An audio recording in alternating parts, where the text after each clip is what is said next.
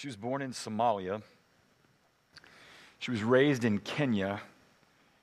And as she was coming of age, she had strong influence from what is now known as the Muslim Brotherhood. And she was strongly inclined to their ways. And then 9/11 happened. And she sort of looked upon her upbringing and of her affiliation with the Muslim Brotherhood at that time and was aghast at what she heard was justification for the terror that was inflicted upon America at that time. And she was so jarred that she began to rethink her whole belief, not just in Islam, but in God in general. And she came across the writings of an early 20th century philosopher named Bertrand Russell, who you may have read the book or the essay in which he said, the name of that book was Why I Am Not a Christian. And for the first time in her life, she heard words that were so resonant and of such great relief. Great relief to hear from someone so articulate that it was entirely irrational to believe in anything transcendent. And at that moment, she made a clean break, not just with her background in the Muslim Brotherhood, but with God entirely. She goes on to found a women's organization, women's rights organization throughout the world. She moves to the Netherlands and is elected to the parliament of the Netherlands. A fatwa was issued against her. A fatwa is the call for an assassination because she had written a book called Heretic and spoke of her unyielding, unsparing critique not only of any tradition, of that tradition, but of any. Her name is Aayan Hirsi Ali. And last month, she wrote an essay that startled a lot of people from every persuasion. And the name of her article in Unheard was this: Why I Am Now a Christian. I mentioned it a couple weeks ago. She provoked outcry from atheists and Christians galore. You always want to listen to voices like that make everybody mad. Because there might be something there. As they say, if you're getting flack, you're over the target. And in that article, she makes it very clear why now she has repudiated that former belief in atheism for Jesus. And what made the most outcry is that she grounded this new belief in Christianity on the basis of what she thinks are the political, ideological, and geopolitical ramifications of that belief. Now, I am not here today to espouse or deny where she lands on things like that. That's way above me.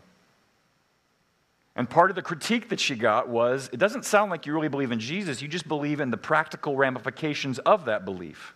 Yeah, which was about as a disingenuous and uncharitable reading of what she said as you could imagine. She's been changed. Her mind has been changed.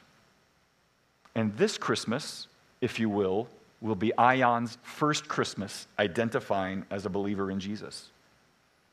And today, as we begin a series in Advent, I think there are some pretty remarkable parallels between her story, Aayan's first Christmas, and the first Christmas. And they both center on this idea of glory, which is what we're doing for the entirety of Advent. We want to talk about glory until we're tired of it. And the thing about glory is you're never tired of it. It's the nature of glory. But I think Aayan's first Christmas and the first Christmas have some striking parallels between them that we want to consider glory under three heads. The experience of glory, based upon the essence of glory, which leads to certain effects on you on the basis of that experience of its essence. The experience of glory, based upon the essence of glory, from which follows certain effects on you and all of glory.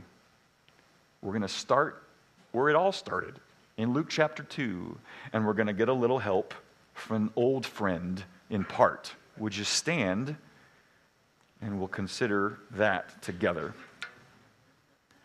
And there were in the same country shepherds, abiding in the field, keeping watch over their flock by night. And lo, the angel of the Lord came upon them. And the glory of the Lord shone round about them. And they were sore afraid. And the angel said unto them, Fear not, for behold, I bring you tidings of great joy, which shall be to all people. For unto you is born this day in the city of David a Savior, which is Christ the Lord. And this shall be a sign unto you. Ye shall find the babe wrapped in swaddling clothes, lying in a manger. And suddenly there was with the angel a multitude of the heavenly host praising God, and saying, Glory to God in the highest, and on earth peace, goodwill toward men. When the angels went away from them into heaven, the shepherds said to one another, Let's go to Bethlehem and see this thing that has happened, which the Lord has made known to us. And they went with haste and found Mary and Joseph and the baby lying in a manger. And when they saw it, they made known the saying that had been told them concerning the child. And all who heard it wondered at what the shepherds told them. But Mary treasured up all these things, pondering them in her heart. And the shepherds returned, glorifying and praising God for all that they had heard and seen as it had been told them. This is the word of the Lord. Thanks be to God. You can sit.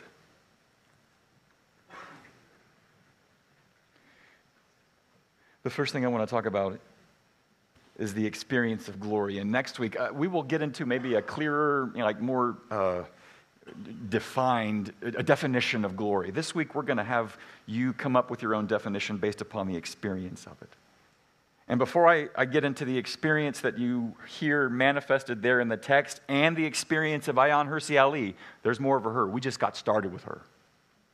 I want to say two prefacing things that I notice here in the early part of the passage. One, I think, is more explicit, that you can ground in what you find there. The other is more of a metaphor based upon, you meditate on this long enough, you go, I think there's something to that. Let me rattle it like this. Here's the question. Who has access to the experience of glory?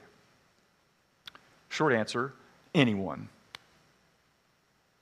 Anyone may have the experience of glory.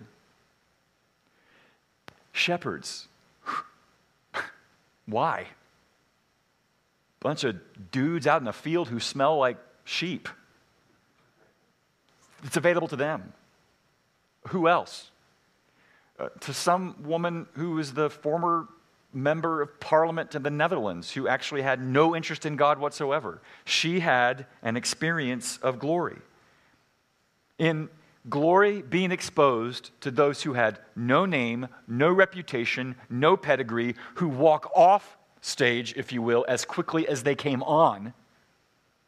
If glory can come to them, and if glory can come to somebody who essentially writes a book decrying any belief in any God, if glory can be experienced by her and by them, then friends. Glory can come to anybody.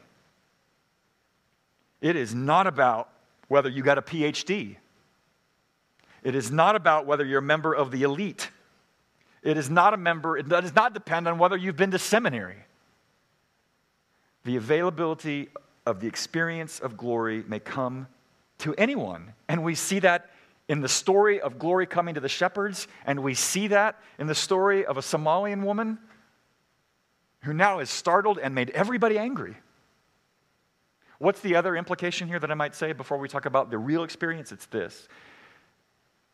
How was glory experienced in Luke chapter 2 against a backdrop of night? Glory shone round about them, there against a night sky. And I think you can take that kind of metaphorically here, that often the experiences of glory come against a backdrop of darkness. Whether your own inner darkness, your own inner turmoil, or a set of circumstances that leave you absolutely bewildered, absolutely disillusioned and disoriented, glory can appear against a backdrop of darkness. There, glory and brilliance and luminosity and all of that can appear in your darkness, in the backdrop of your pain. It can. It does. There are stories in here of that already. So let's talk about the experience. Let's cut to the chase. What is this experience? It's not just one thing. It develops. And you see it developing here. And how does it begin? The first experience of someone encountering the glory of God is this: terror. Linus, love the KJV at some times, and they were sore afraid. Ow, it hurts. Ow, I'm so afraid it hurts. That's not what it means, right? They were sore afraid. My friends from the seminary that translated this passage, they come up with this and they say what their experience is that they were utterly terrified. The shepherds were not there in the middle, all quiet on the pastoral front, stroking their beards going, my, unprecedented.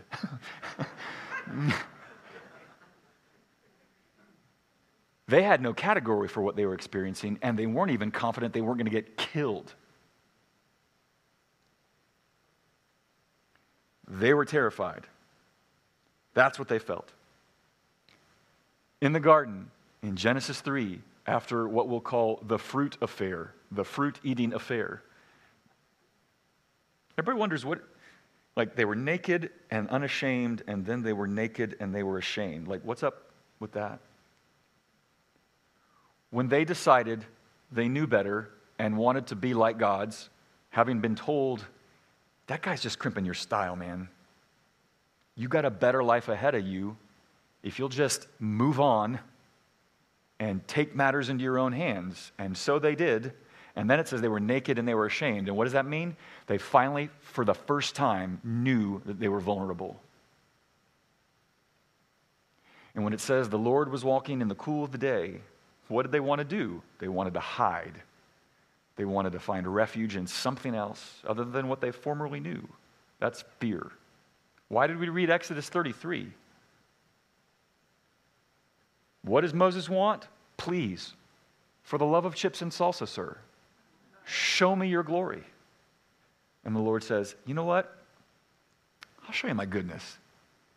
But if you see me in my fullness, it'll kill you. And I know I keep using this illustration. I like it. So Elon launches another rocket last month, right? And there it is. And, it was a great liftoff, and then it actually fizzled out. So that's sort of a metaphor. But there it was.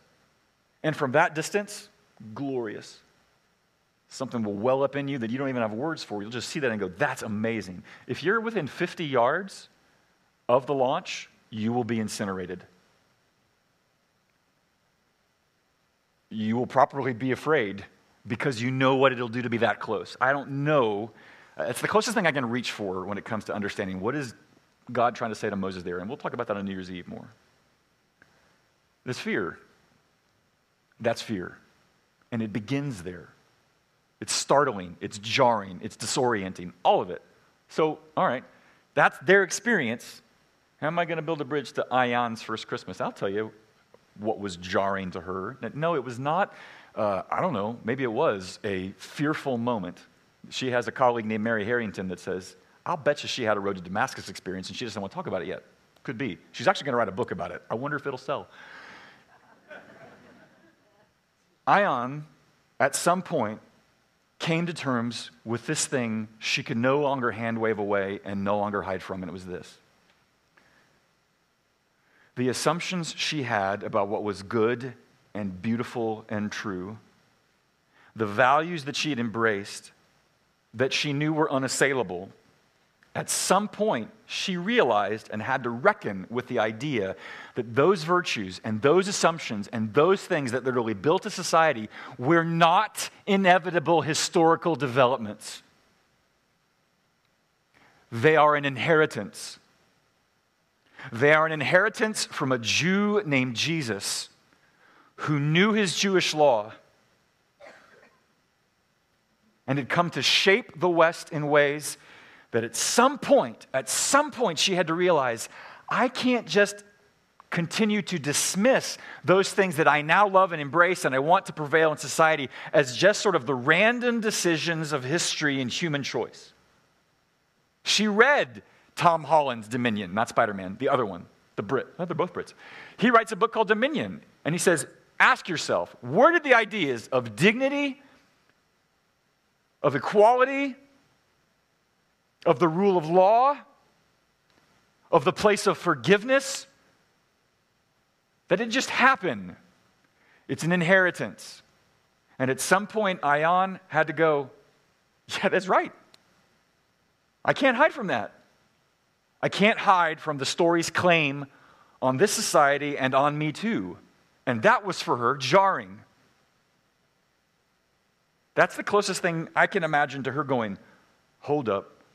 Huh. I actually might be accountable and answerable to these things that I have so enjoyed and appreciated and valued. That's fear. That's a good fear. And that's what she faced. But like I said, the experience of God's glory is not one thing. It begins with fear. Where does it go? Where does it develop? Well, you hear it. Finally, the shepherds, thinking we're going to die. The angels offer a little word of clarification. Hey, fear not. Oh, phew. Fear not, for behold, I bring you glad tidings of great joy. For unto you is born this day in the city of David a Savior who is Christ the Lord. I bring you glad tidings of great joy. Joy is probably the most misunderstood word in contemporary language. What is joy? We all think joy is woohoo! Joy. Woohoo! Ha ha ha! Joy! No. What is joy? Joy is even when sadness is around. Joy is the capacity that through your tears, through your bewilderment, you still believe that you are held. You are held even when everything else that was holding you up falls away. That's joy. It is not a put on a happy face all the time. It is a I am held. It's not asking you to be numb. It's not about molding you into a stoic. It's about having something subterranean and undercurrent that you know you're held. And who wouldn't want that? It is a place of relief, even when everything else brings you to tears. That's where it starts for the shepherds. And I think that's where it goes for Aayan Hirsi Ali also, obviously. Why joy? Why would the fear become joy? Well, that's where we got to talk about the second thing. Because the experience of glory that starts with fear and leads to joy is based upon, second of all, the essence of that glory. What is it? What is the essence of that glory? Listen to verse 11 again.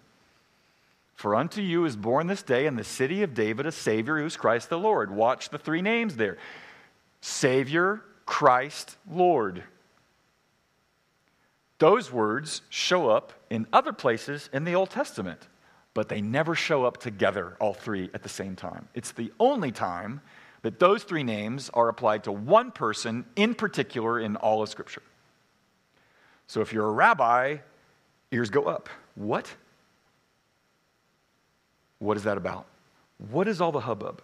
Of all the places that this might be announced, in a field at night, to of all people that this might occur, to a bunch of shepherds whose names we don't know, and it doesn't matter that we know them, to announce what?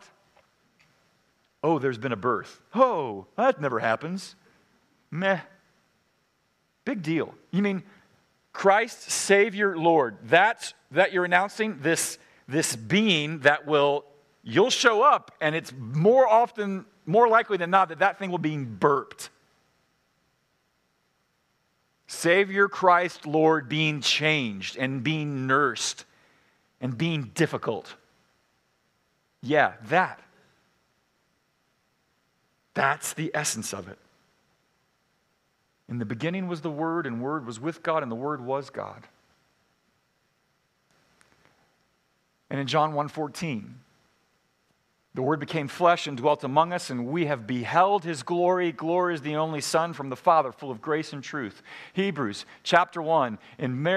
Long ago, at many times and in many ways, God spoke to our fathers by the prophets, but in these last days, He's spoken to us by His Son, whom He appointed the heir of all things, through whom also He created the world. He is the radiance of the glory of God and the exact imprint of His nature, and He upholds the universe by the word of His power. And in Colossians 1, He's the image of the invisible God, the firstborn of all creation. For by him all things were created in heaven and on earth, visible and invisible, whether thrones or dominions or rulers or authorities. All things were created through him and for him. For in him all the fullness of God was pleased to dwell. The essence of God's glory is in him. It's not a feeling. It's not even a proposition. As we've said before, with borrowing from our Eastern Orthodox friends, that always reminds us of this. Truth came in the form of a person, not just a doctrine. He is the essence of glory. He is how it happens. Veiled in flesh, the Godhead see, hail the incarnate deity. That's what we're saying is the essence of God's glory. You want to know it? Look at him. Track him. Consider him. Bow before him. Because not long after these shepherds do their thing, and wow! Up come kings. They bow. They bring gifts to a baby. That's the announcement. And anywhere in the Old Testament do you hear Savior, Christ, Lord ever smushed together to talk about one person. And you know what? Here's the question. Let's focus just on one of those words, Savior. Saved from what? Are you saved? They will ask. I don't know. What do you mean? Saved from what? I mean, Mary, and here's our painting that we always bring out every year from Henry Oswald from the Annunciation. When she hears about God's salvation in Jesus, what does she do? She sings. We call it the Magnificat. She sings what? Of salvation from Israel's enemies. Look, Rome was an occupying force.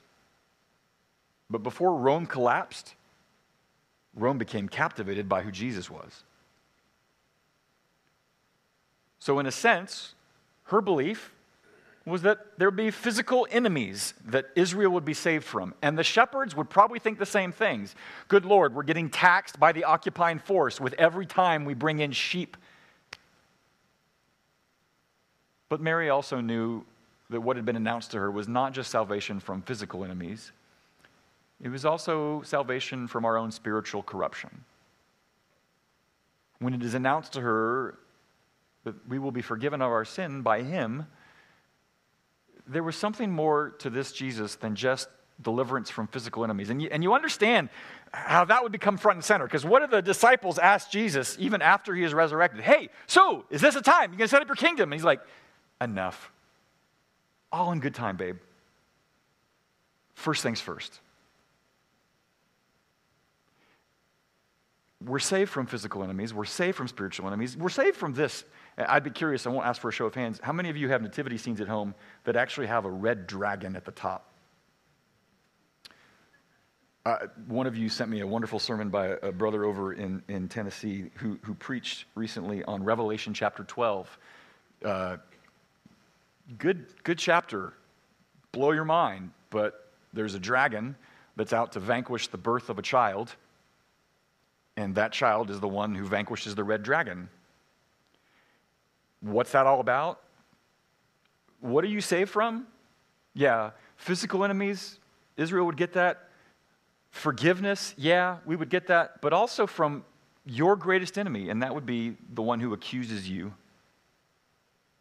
The dragon is supposed to remind you of someone who loves to hold what you've done wrong against you, kind of like the white witch likes to hold it against Edmund and feel that they have a claim on him until Aslan says, thanks, I'll take care of it. The red dragon is the one who would accuse you of everything that you know, and we all have this brilliant thing in our brains that loves to recall and remember shame like perhaps no other emotion. He has come to save you from the accusations of the enemy. Salvation applies in a variety of ways. Salvation is from a variety of things. That's why Philip Yancey, if you know his story, he said this, from God's viewpoint and Satan's, Christmas signals far more than the birth of a baby. It was an invasion, the decisive advance in the great struggle for the cosmos. So, what does Aayan Hirsi Ali get other than the political and geopolitical ramifications of the fundamentals of Christianity? Well, I thought I would let you listen to her in her own words. Here she's being asked by Freddie Sayers, who's interviewing her last month somewhere there in England, tell me about your pilgrimage. On a very personal level, I went through a period of crisis, very personal crisis of fear, anxiety, depression. I went to the best therapists money can pay. I think they gave me an explanation of some of the things that I was struggling with, but I continued to have this big spiritual hole or need, as you call it. I tried to self-medicate. I tried to sedate myself. I drank enough alcohol you could use to sterilize a hospital.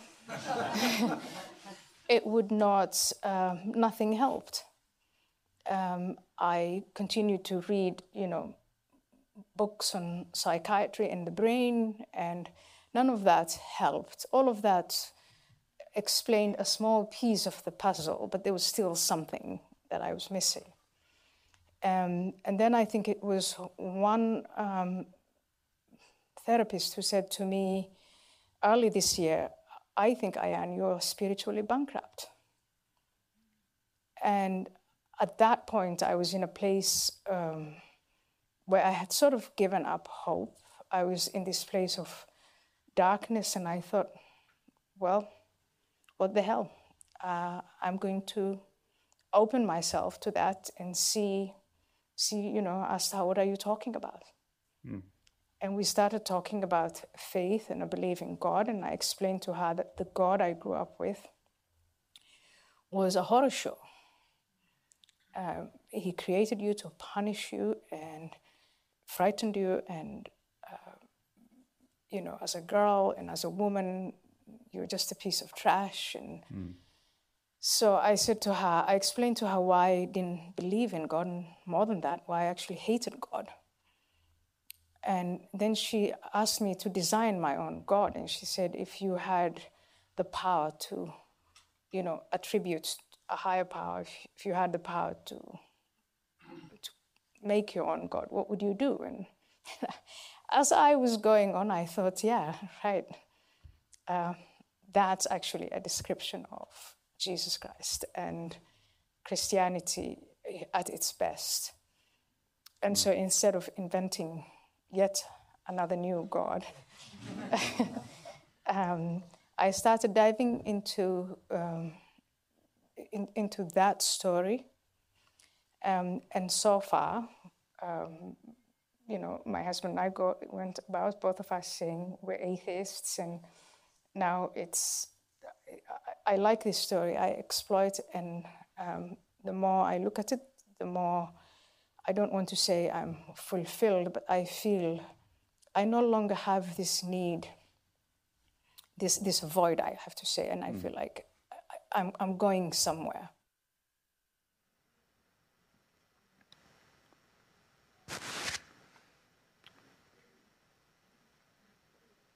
To her detractors who, upon reading her essay, which is in the resource doc this week, you should read that, who felt like all she has come to embrace is a pragmatic view of God.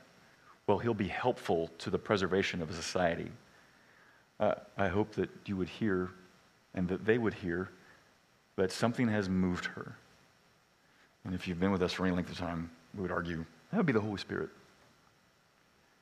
to awaken her to that sense of inner impoverishment that when she has considered Jesus, has come to change her. And it has changed her in spite of the fact that, to the great chagrin and bewilderment and ridicule of many of her friends, she now sees Jesus as more than just some sort of religious figure. She would believe that there is glory, and that glory to God in the highest, peace on earth, including for her, goodwill to those with whom God is pleased. This is the essence. This is what she would characterize as what she's been saved from, which has a great deal of overlap and yet distinctiveness. That's the essence of glory. And what you hear hinted at, even in this interview in public, gets us to where I want to land this plane in terms of what are the effects of glory. We've talked about the experience of it, that fear doesn't totally, you don't like, I had my fear phase and now I'm in my joy phase. No, fear is a reverential awe and a real concern for not wanting to offend any more than you would want to offend a friend or a spouse or a parent. You fear that, and that's not inappropriate. It's part of love. What are the effects of having an experience of the essence of his glory that is found in Jesus, in whom salvation is found? Pondering, pointing, praising. Let's start with Mary. What happens? She's there, she's heard a lot already, and now she hears an earful from a bunch of shepherds who smell, probably. And it says there, towards the end, that she treasured these things in her heart, pondering them in her heart. She reflected upon them. She considered them. She gave her fullest attention to them. And we go, yeah, good, sure. And you don't know how that notion of treasuring and pondering is such at odds with you and with me right now. 40 years ago, Neil Postman writes a book, Amusing Ourselves to Death. Before there was widespread use of computers, way before there was an internet, and definitely way before there were smartphones. And one of his chapters, it's entitled, Now This, right? Which you of a certain age, when you watch the nightly news, they would tell a story, terrorism in the Middle East, and then now this, and then we move on to kittens, right? There is this, you and I have been cultivated to take stuff in and then immediately move on to the next thing and not really grapple with what we just heard. Now this. Except now it's to the nth degree. Scroll, scroll, scroll, scroll, scroll. Oh, look, terrorism. Oh, look, decapitation. Oh, look, corruption in Congress. When does that happen? Oh, look, kittens. There's no pondering anything. There's no giving your fullest attention to anything. And I'm not preaching at you. I'm talking to myself. Fred Rogers, a long time ago, said this. Not surprising, right? I've charted it out before. Our society is much more interested in information than wonder, in noise rather than silence. And I feel that we need a lot more wonder and a lot more silence. Project for Advent. Try it. Ponder anew what the Lord Almighty can do. Ponder anew. Get a devotional guide. There are billions. Do something. She ponders. And what does she ponder? What the shepherds came to tell her. And what do the shepherds do in that moment? They don't sit down. They go and tell Mary and Joseph, guess what we just heard? And Mary's like, what are you talking about? It says that they went and told everybody that they could tell. Anybody that would listen. Now, they did not sit down at a picnic table with anybody they were telling about. And let's consider the first important question. Why is there something rather than nothing? This was not they did not take it upon themselves to kind of create this wonderfully rational construct for a persuasive case for the transcendent Lord coming in the form of a child. They just pointed. They just pointed to what they'd seen. That's all. They weren't out to prove anything. They weren't out to be persuasive. They just told. They just pointed. That one effect of glory on you is that you will ponder it. And another effect is that you will point to that which you praise. And they did. It is the nature of having an encounter with glory that you are both willing and ready when the opportunity arises to act and speak of the hope that is within you with gentleness and respect. And you know what? I'm going to show you a picture of that. Again, from Aayan, her CLE.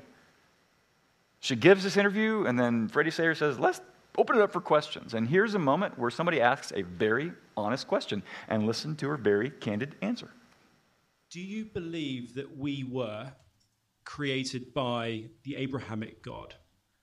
And if you do, have you always believed that's the case? And you've simply changed the flavour of that belief over time? Mm-hmm. If you don't, is this more a sense of political pragmatism from you at the moment? I think that's a very good question. I think, Freddie, you asked that earlier. I think that I have not, again, my atheist friends want to see evidence, because you say, do you believe that God created? And then you say, well, have you got any evidence for God?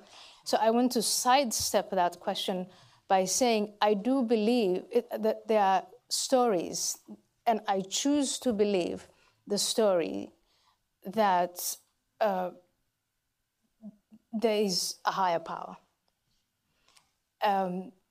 Again, what that means, I'm still developing, I'm still learning as much as I can, but I choose to believe in that story because the legacy of that story is what we're living through.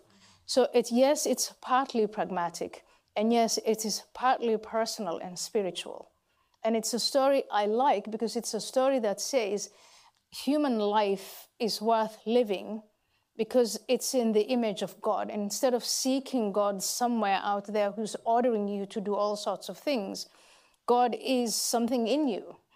That's much, much more appealing to me than the story of there's nothing there. You have no more value than mold.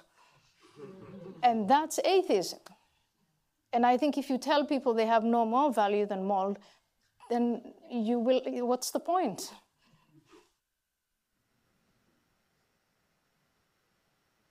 Huh.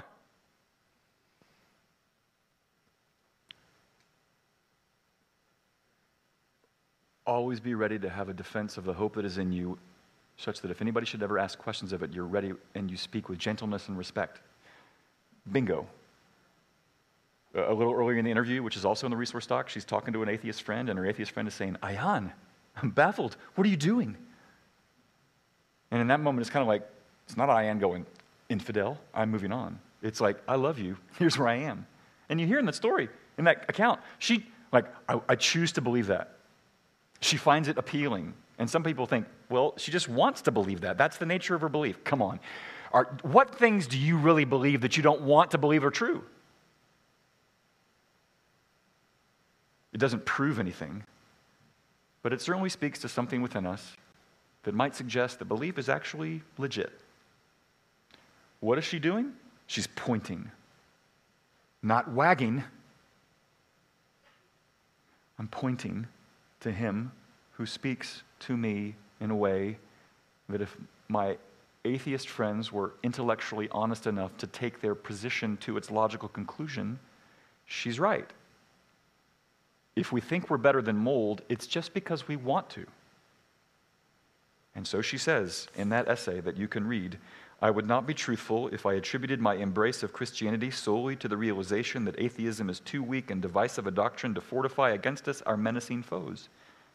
I have also turned to Christianity because I ultimately found life without any spiritual solace unendurable, indeed very nearly self-destructive.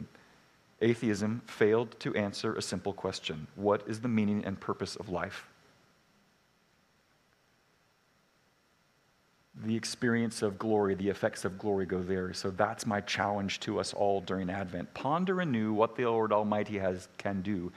And then also prepare a question or two.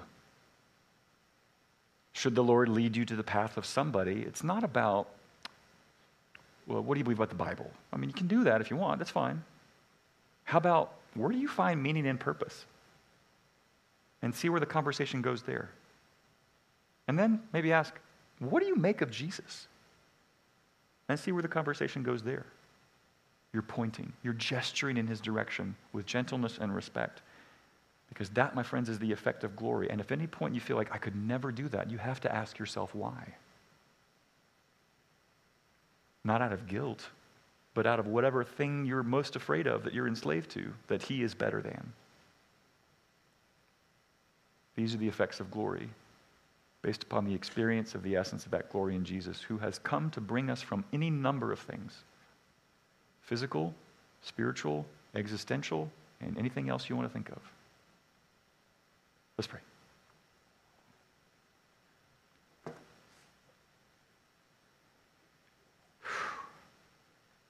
Father,